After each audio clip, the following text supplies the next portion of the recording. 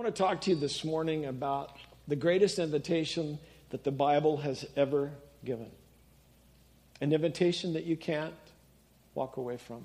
An invitation that to me is one of the greatest promises of Scripture. You should have some notes. You can make sure you take those notes out in your bulletin there. This invitation is something you can't walk away from. And I'm amazed at how much our lives are packed with worry and fret. And anxiety is the number one word of what people deal with. It is a disease, anxiety. In fact, if you said it, I have rushing anxiety, it almost sounds like something that you could get paid to go to a doctor and say, what's wrong with me? Why am I so anxious about this? Jesus wants us to be at peace. He really does.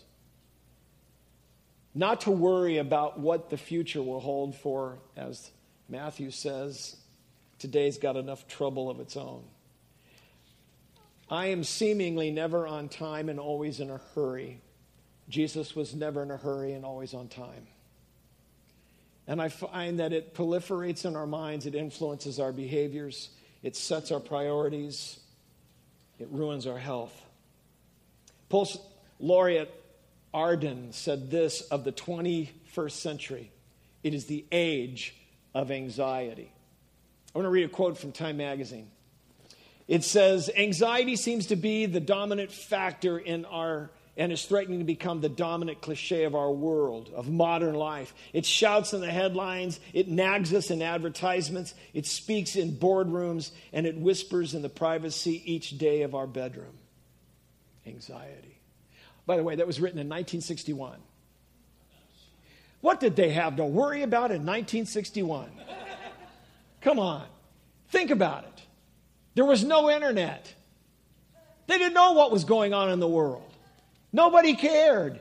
And we think about it. We have Facebook, we have Twitter, we have cell phones, we have all of this stuff to us. And are we any more at peace? Nah, we're not. And when I think back in 1961, and they were concerned about anxiety and pressure, and they didn't even get to live through 2007 and 8 and 2009 when we had nothing. We wondered how we were going to make ends meet.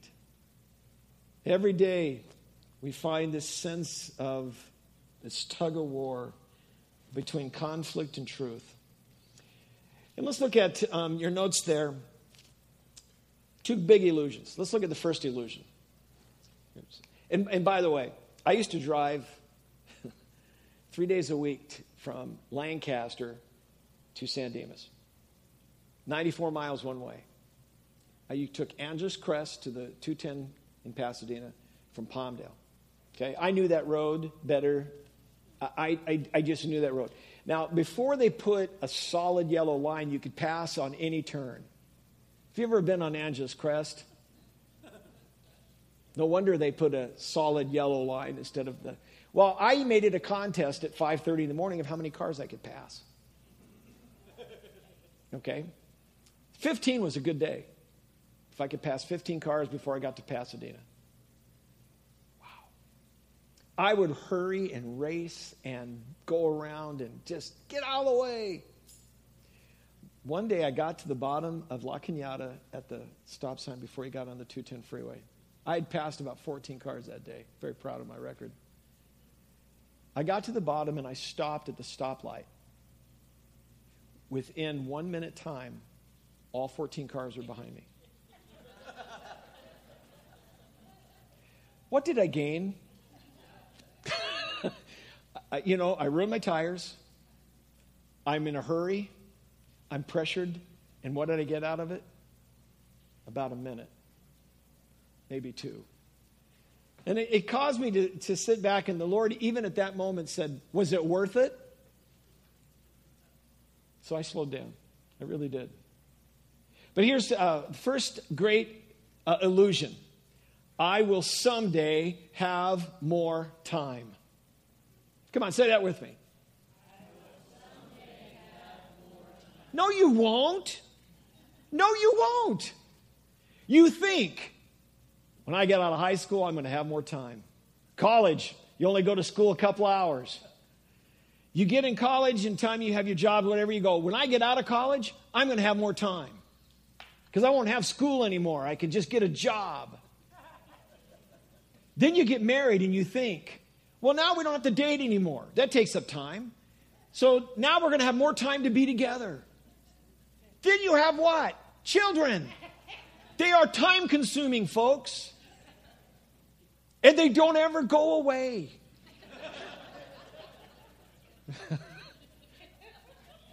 Then they move into houses and expect their father-in-law, my son-in-law is here, to move them. While I'm at work. That is true. I have found that there's only 24 hours in the day, and you don't get any more than that. And we margin that thing from bumper to bumper, and we wonder why we're so tired. Because we think, someday it'll slow down. Someday I'll have more time. No, you won't. It's just an illusion. And that's why even the psalmist says, the Lord, he says, I waited patiently for the Lord in Psalm 40. I waited patiently. Does anybody here like to wait? Oh, man. Fast food is an oxymoron. Because when you're in that line, is this a Del Taco? Is that what this is? Yeah, it is. I know, I got two. Thank you. All right, here's the second big illusion, folks. Second big illusion. Someday, next one, B. Someday I'll have enough stuff. All right, say it out loud with me.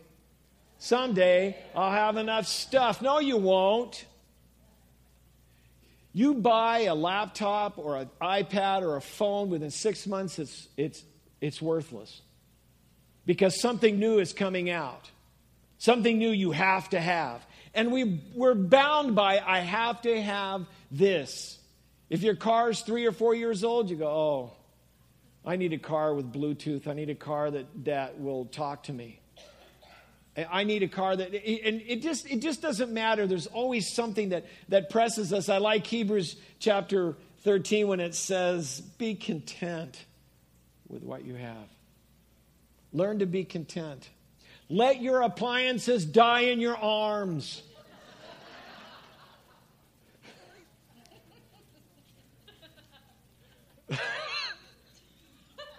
I had a stereo system.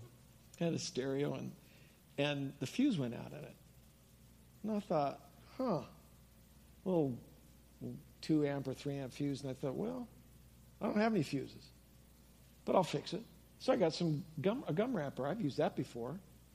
So I got the gum wrapper and peeled off the aluminum foil and wrapped it around the fuse. That works. I put it into it and turned the thing on, and I did not know that metal can burn. But that sucker caught on fire on top of our countertop. Let your appliances die in your arms. And it's like, do you really need that? And somehow our lives get filled with, someday I'll have more time, someday I'll have enough stuff. And you know there's a problem if you go by a garage sale and you have to stop. Our garage sale where we used to live in Lancaster, we were in a gated community. Once a year, our gated community had a garage sale. You know what happened to all the stuff in our community? It just stayed in the community. Our friends, this is no kidding, our friends had the same style house as ours, and they got rid of their drapes. We bought their drapes and hung them in our house because their drapes are nicer than what we had. We bought their couches, because it fit our house. And so there's something about, can I do without that? Why am I always in a hurry? Who's more content? A man with 20 kids or a man with $20 million? It's easy. It's a man with 20 kids because he doesn't want any more.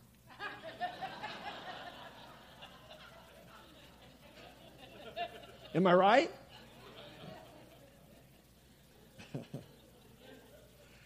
All right, let's go to the scripture. Let's go to Matthew, first book, New Testament. Great passage.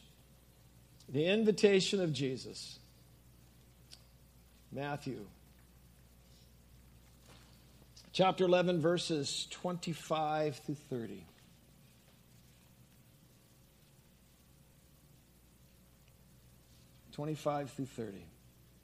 At that time, Jesus said, "Oh, I praise you, Father, Lord of heaven and of earth, because you've hidden these things from the wise and the learned, and you revealed them to little children.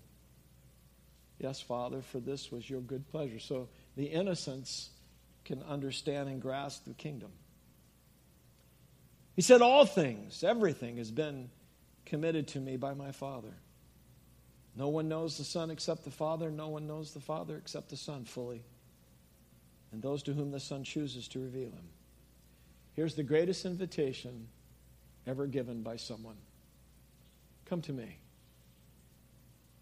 all you who are weary and burdened, and I'll give you rest. Take my yoke upon you and learn from me, for I'm gentle and humble in heart. You will find rest for your souls. My yoke is easy, and my burden is light. If I didn't do anything this morning but just read that, just when you read it, can you just kind of go, come to me, all you are weary and burdened, and I'll give you rest. You know that an invitation, what do you do with it when it comes in the mail? Well, first of all, when you get an invitation, you got to ask yourself, who's it from? What if you get an invitation and you don't like the person? Well, I'm not going to that. Or maybe you get an invitation from somebody you hardly know but is very prominent, and they want you to come. Hey, I'm going. What if somebody offered you to go to the next wedding in England? Somebody gave you an invitation, all expenses paid, to go see one of the princes get married. Would you go? But see, it makes you consider, what's your relationship with the person who gives you the invitation? Do you know them intimately? Are they friends? Are you estranged? When Jesus gives this invitation of come to me, I'm telling you, you have to ask yourself, what's your relationship to Christ? If he's saying, come to me, do you know him well? Are you intimately involved with him? Are you estranged? But the promise that Jesus gives us in this invitation, when Jesus says come, you listen. It's a call, if you will, a clarion call for each of us, and an obligation to respond.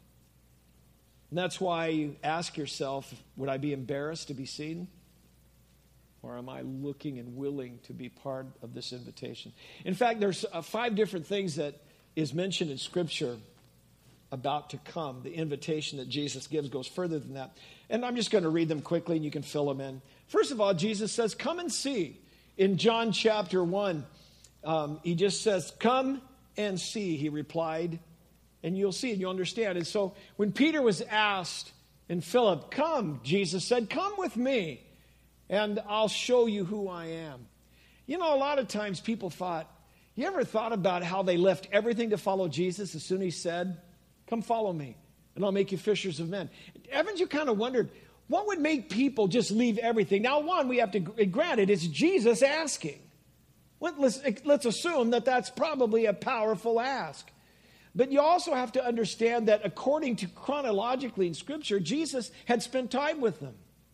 Come and see. In fact, in one point he'll say, come and be with me. Hang out with me. And so we really believe it's probably over a 6-month period of time that they would see him. They hung out with him. They did these things. And as he prayed all night, he got up and said, you, come follow me. And they did. Because they had seen him. They had spent time with him. They had relationship with him. So don't beat yourself up if you think you couldn't leave everything to follow him. Give him some time. And he's still making invitations. Come and see. Also, secondly, he said, come and drink. In John chapter 7, verse 37, it says, on the last day of the great feast, Jesus stood and said in a loud voice, if anyone is thirsty, let him come to me and drink. John chapter 4 had a woman at a well that Jesus said, if you'll drink of me, you'll never thirst again. Jesus also said, come and follow me.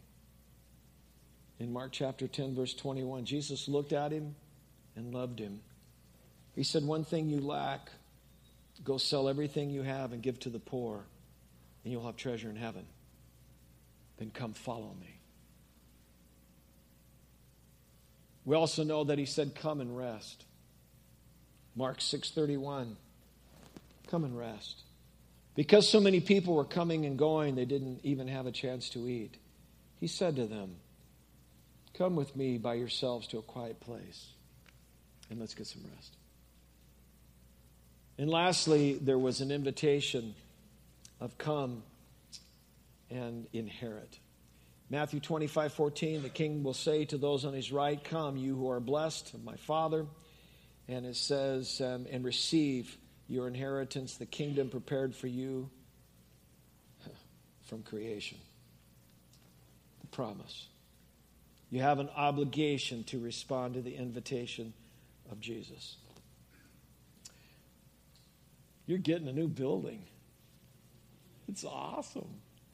I've been to a lot of churches and have spoken to a lot of churches. I have never seen a yoke in a church. I've never seen a stained glass with a yoke in it. Now, Jesus says, come to me, all you who are weary and burdened and full of anxiety. And he says, I'll give you rest. He said, come and be yoked to me. Well, churches don't have yokes. We don't have them and understand them. In fact, when Jesus was talking about them, they fully would understand what he said. Because in that day, oxen were yoked together. You take two oxen, they would make out of wood and metal. If they were far enough apart where they didn't rub, then they could go and pull equally. If the yoke was too close, it would rub on the oxen and they would get a sore. They wouldn't pull equally. Yokes were used in everything from pulling animals, horses, all of those things in that day. Now, if anybody happens to have, since it is my birthday, if anybody happens to have maybe a Dodge or a Plymouth, maybe a Dodge Charger with 3 2s, anybody know what 3 2s? There's 3 two-barrel carburetors on the manifold. That thing that puts them together, that when you push the accelerator, opens all 3 of those carburetors at once, is called a yoke. The yoke keeps the carburetors opening at equal pace. That's what a yoke is. In that day, yokes were more negative than positive. When somebody would come say, be yoked to me, they'd go, what? I don't want to do that. Jeremiah spoke of a yoke. He said, the yoke of the slavery that is coming, you will not enjoy. It's Paul in the New Testament who said, cast off the yoke of sin that has bound you. So this understanding of yoke had a kind of a negative connotation, but it would be holding two things together that they would have equal control. It was even in the Old Testament, Rehoboam, he even said this, my father yoked you with a slavery that will be nothing because I'm going to yoke you to scorpions. Yay, Rehoboam. He split the kingdom in half. Good for him. And that's why as we read this passage, there's something powerful. This is a chiasm, by the way. Chiasm means the beginning and the end answer each other. It says, come to me, all you who are weary and burdened, and I'll give you rest. And the end of this passage, he said, for my yoke is easy, and my burden is light. The promise of Jesus is that we don't have to run around in a hurry with anxiety.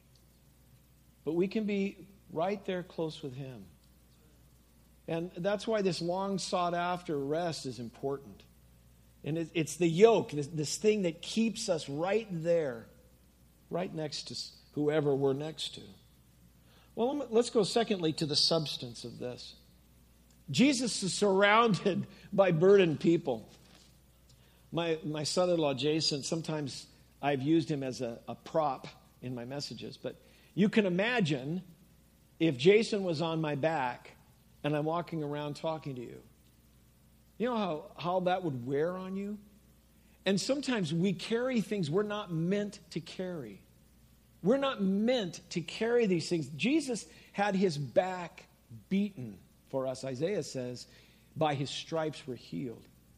Only Jesus was made to carry the pressure of this world that we try to carry ourselves, and our bodies react into that. And can you imagine? Jesus says, come to me, all you who are weary and burdened. I'll give you a rest. You know how burdened those people were? Thank God you didn't wake up and it was 2,000 years ago. Think about what you had to do 2,000 years ago.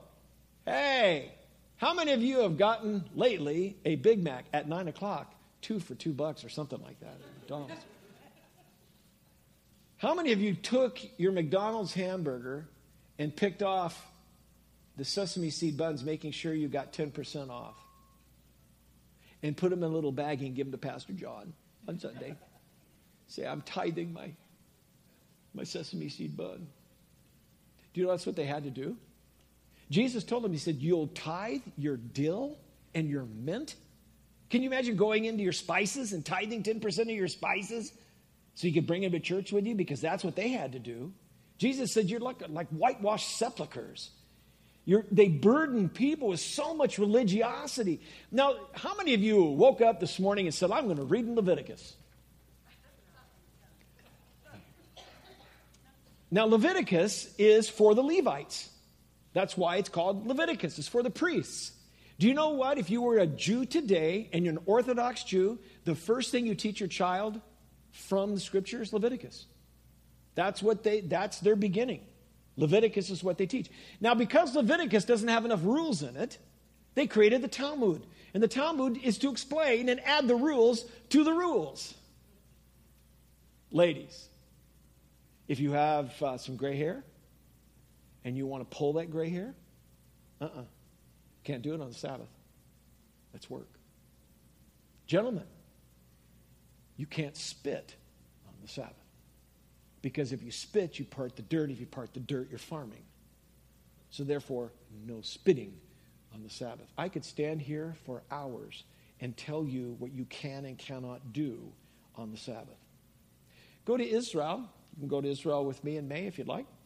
And what we're going to do is that you'll be there on Sabbath or Shabbat. The elevators have a Shabbat elevator, meaning you can't push the button. It stops at every floor because even the electronics have to have a day off. No kidding. Jews were so happy when crock pots were invented because they can cook their meal and have a hot meal because you can't turn anything on or off the day of Shabbat, but you could plug it in before and just leave it on. Wow. How would you like to go through all of those rules? No wonder when Jesus said, come to me, all you who are weary and burdened. That'd be everybody. I'm coming. I'm coming. And Jesus says, listen, come to me. And he says, and I will give you rest. You know, the unrighteous, the wicked, they're in trouble. The transgressors, their ways are hard. But the way of the righteous is to be filled with peace and something the promise of God. Anybody here ever had somebody tell them, I tried Christianity, but it didn't work? Anybody heard that? I have. Well, I'm going to tell you, it's my birthday, if you haven't heard. And I've decided I'm going to play basketball. I'm going to be a basketball player. Okay? I got my ball right here. It's slightly used, but still usable. Okay, got to get it out of the bag first. Okay. Got my sleeve, okay, because this helps you play better if you put it on your elbow, okay? I don't even know how it goes, but there. Okay, now it'll help my elbow. Let me see. Oh, yeah, this is my other sleeve. You know what this thing costs? $20. Yeah. That's $20 right there. That's going to help me, though.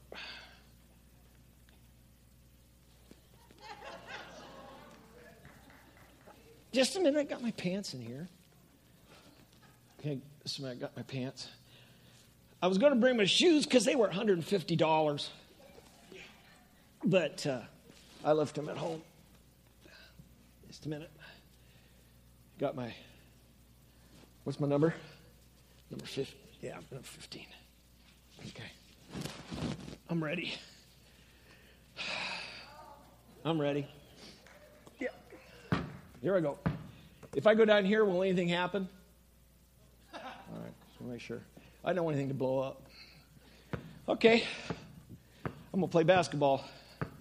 You know, the Lakers like to go after old guys. So, I'm ready. Right? I'm already winded. But here's the deal. I'm not going to practice. Why do that? Just running around. I'm just going to wait for the coach to put me in. When he puts me in, I'm going to be really good. But I'm not going to do anything to get any better. But I bought the stuff. I got the headband, got the sleeve, got this thing over here. I got a good ball, got my shirt, got my pants. I'm ready to play. How many know that if I got called in on any game, how long would I last? I don't think I'd last that long, but thank you for that. I mean, one time down a court and back, I'm done. Because I didn't practice. And I don't know that I'm going to get any better. But I'm going to put my stuff off here for right now. And you know what? These things are hot. I mean, just... All right, take my pants off. If somebody's listening to this, just let it go. Is my hair messed up?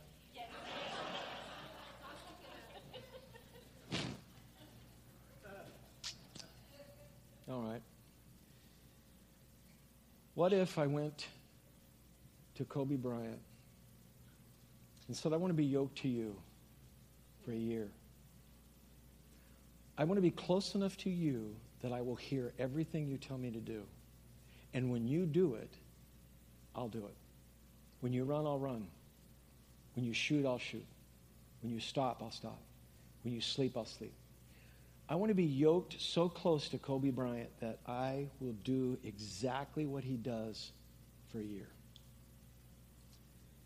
How many would think at the end of that year I'd be a better ball player?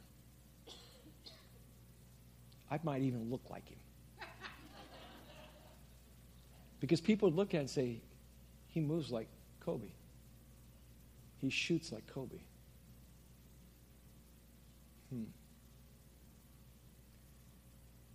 Jesus says something like this.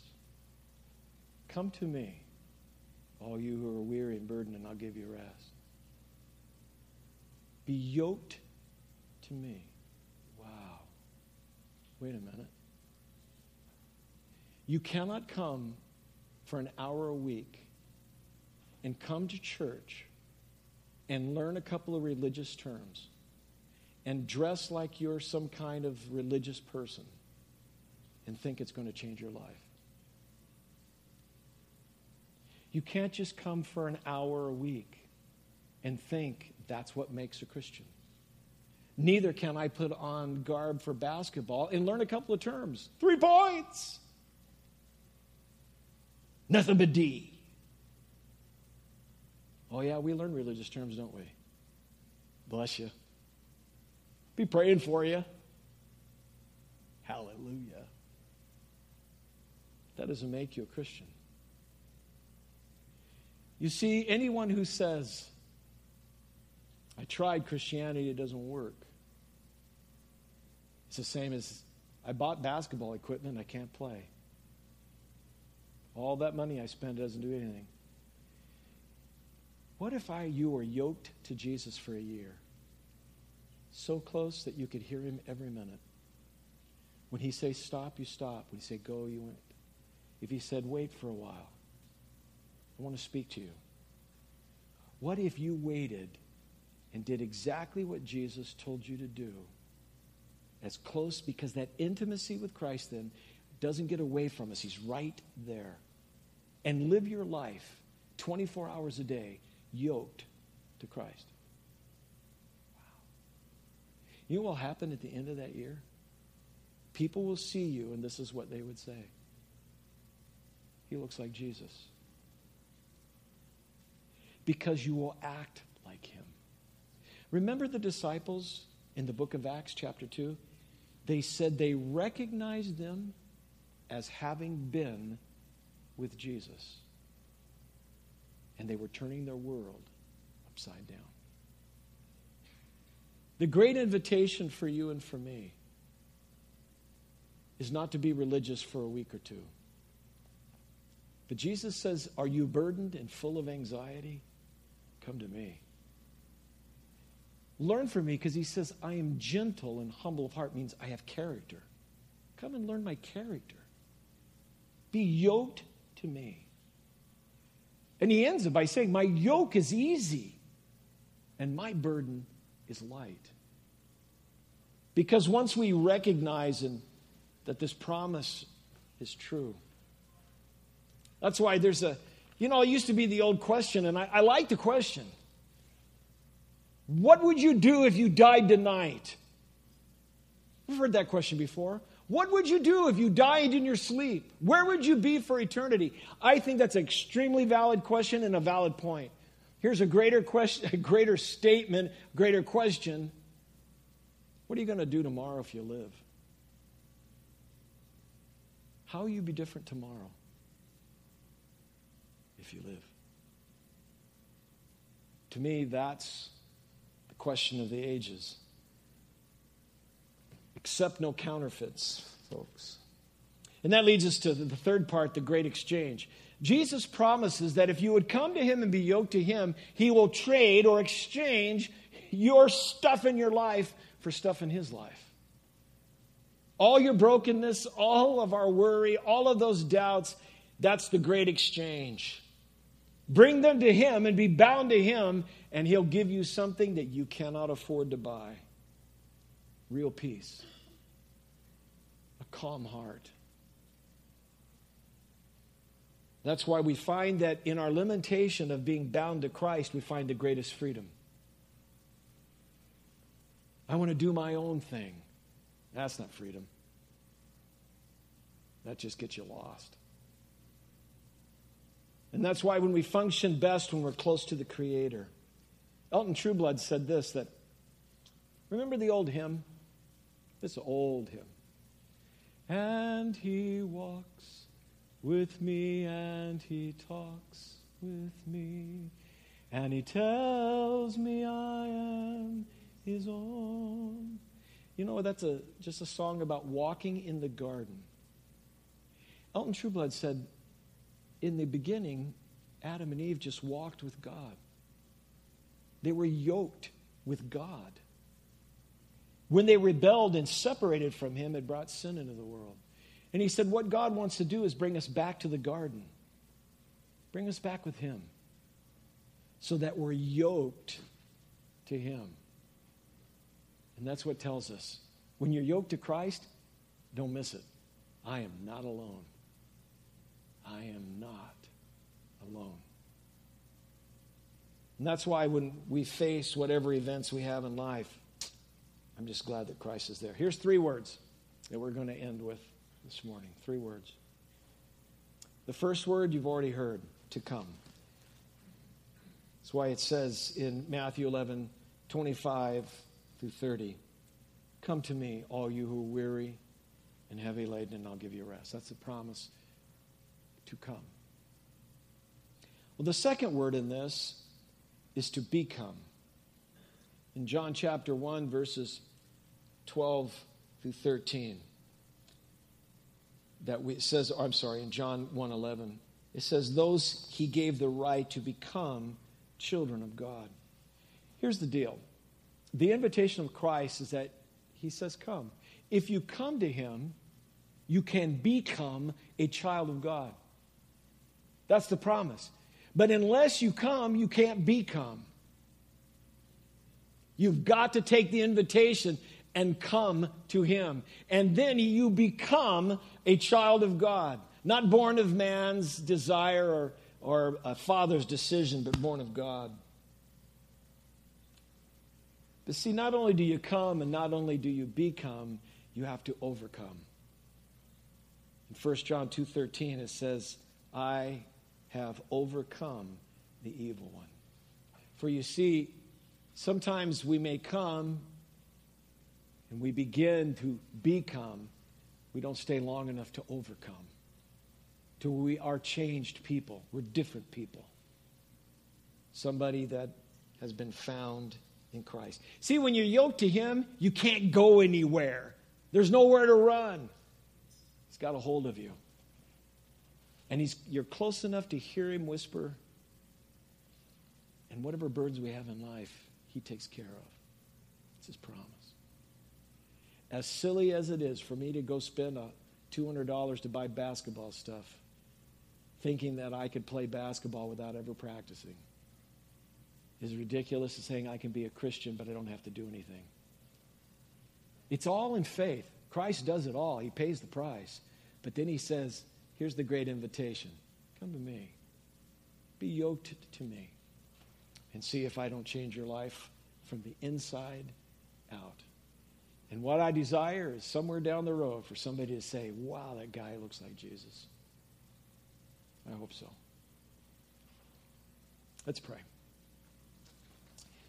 Lord, I'm so grateful for my family at New Hope. I'm grateful for all that you're doing here and want to accomplish. And so, Lord, that's why we ask together that as we look to the end of one journey and the beginning of another, Lord, if there are people here today that their lives are so wearied and burdened, so anxious, you have an invitation to deal with that. Jesus says, come to me and I'll give you rest. My yoke is easy and my burden is light. And so, Lord, your word is medicine. It's powerful. And any that are here today, you can't become someone different without coming. And if you've become something different, then be yoked to Christ and overcome all that the evil one would want to bring. But your promise is sure today that we can bring our needs to you. And that great substance of that great exchange, you will take our wearied lives and give us peace and give us hope for the future. And a promise you would never leave us, you'd never forsake us. That's your promise that we stand on. If you're right where you're seated right this morning, if you'd say, I need the Lord, just right where you're at, ask him. Jesus, forgive me, and he'll do so. It is his promise. But after that, then you'd say, Lord, I want to be like you. Yoke yourself to him.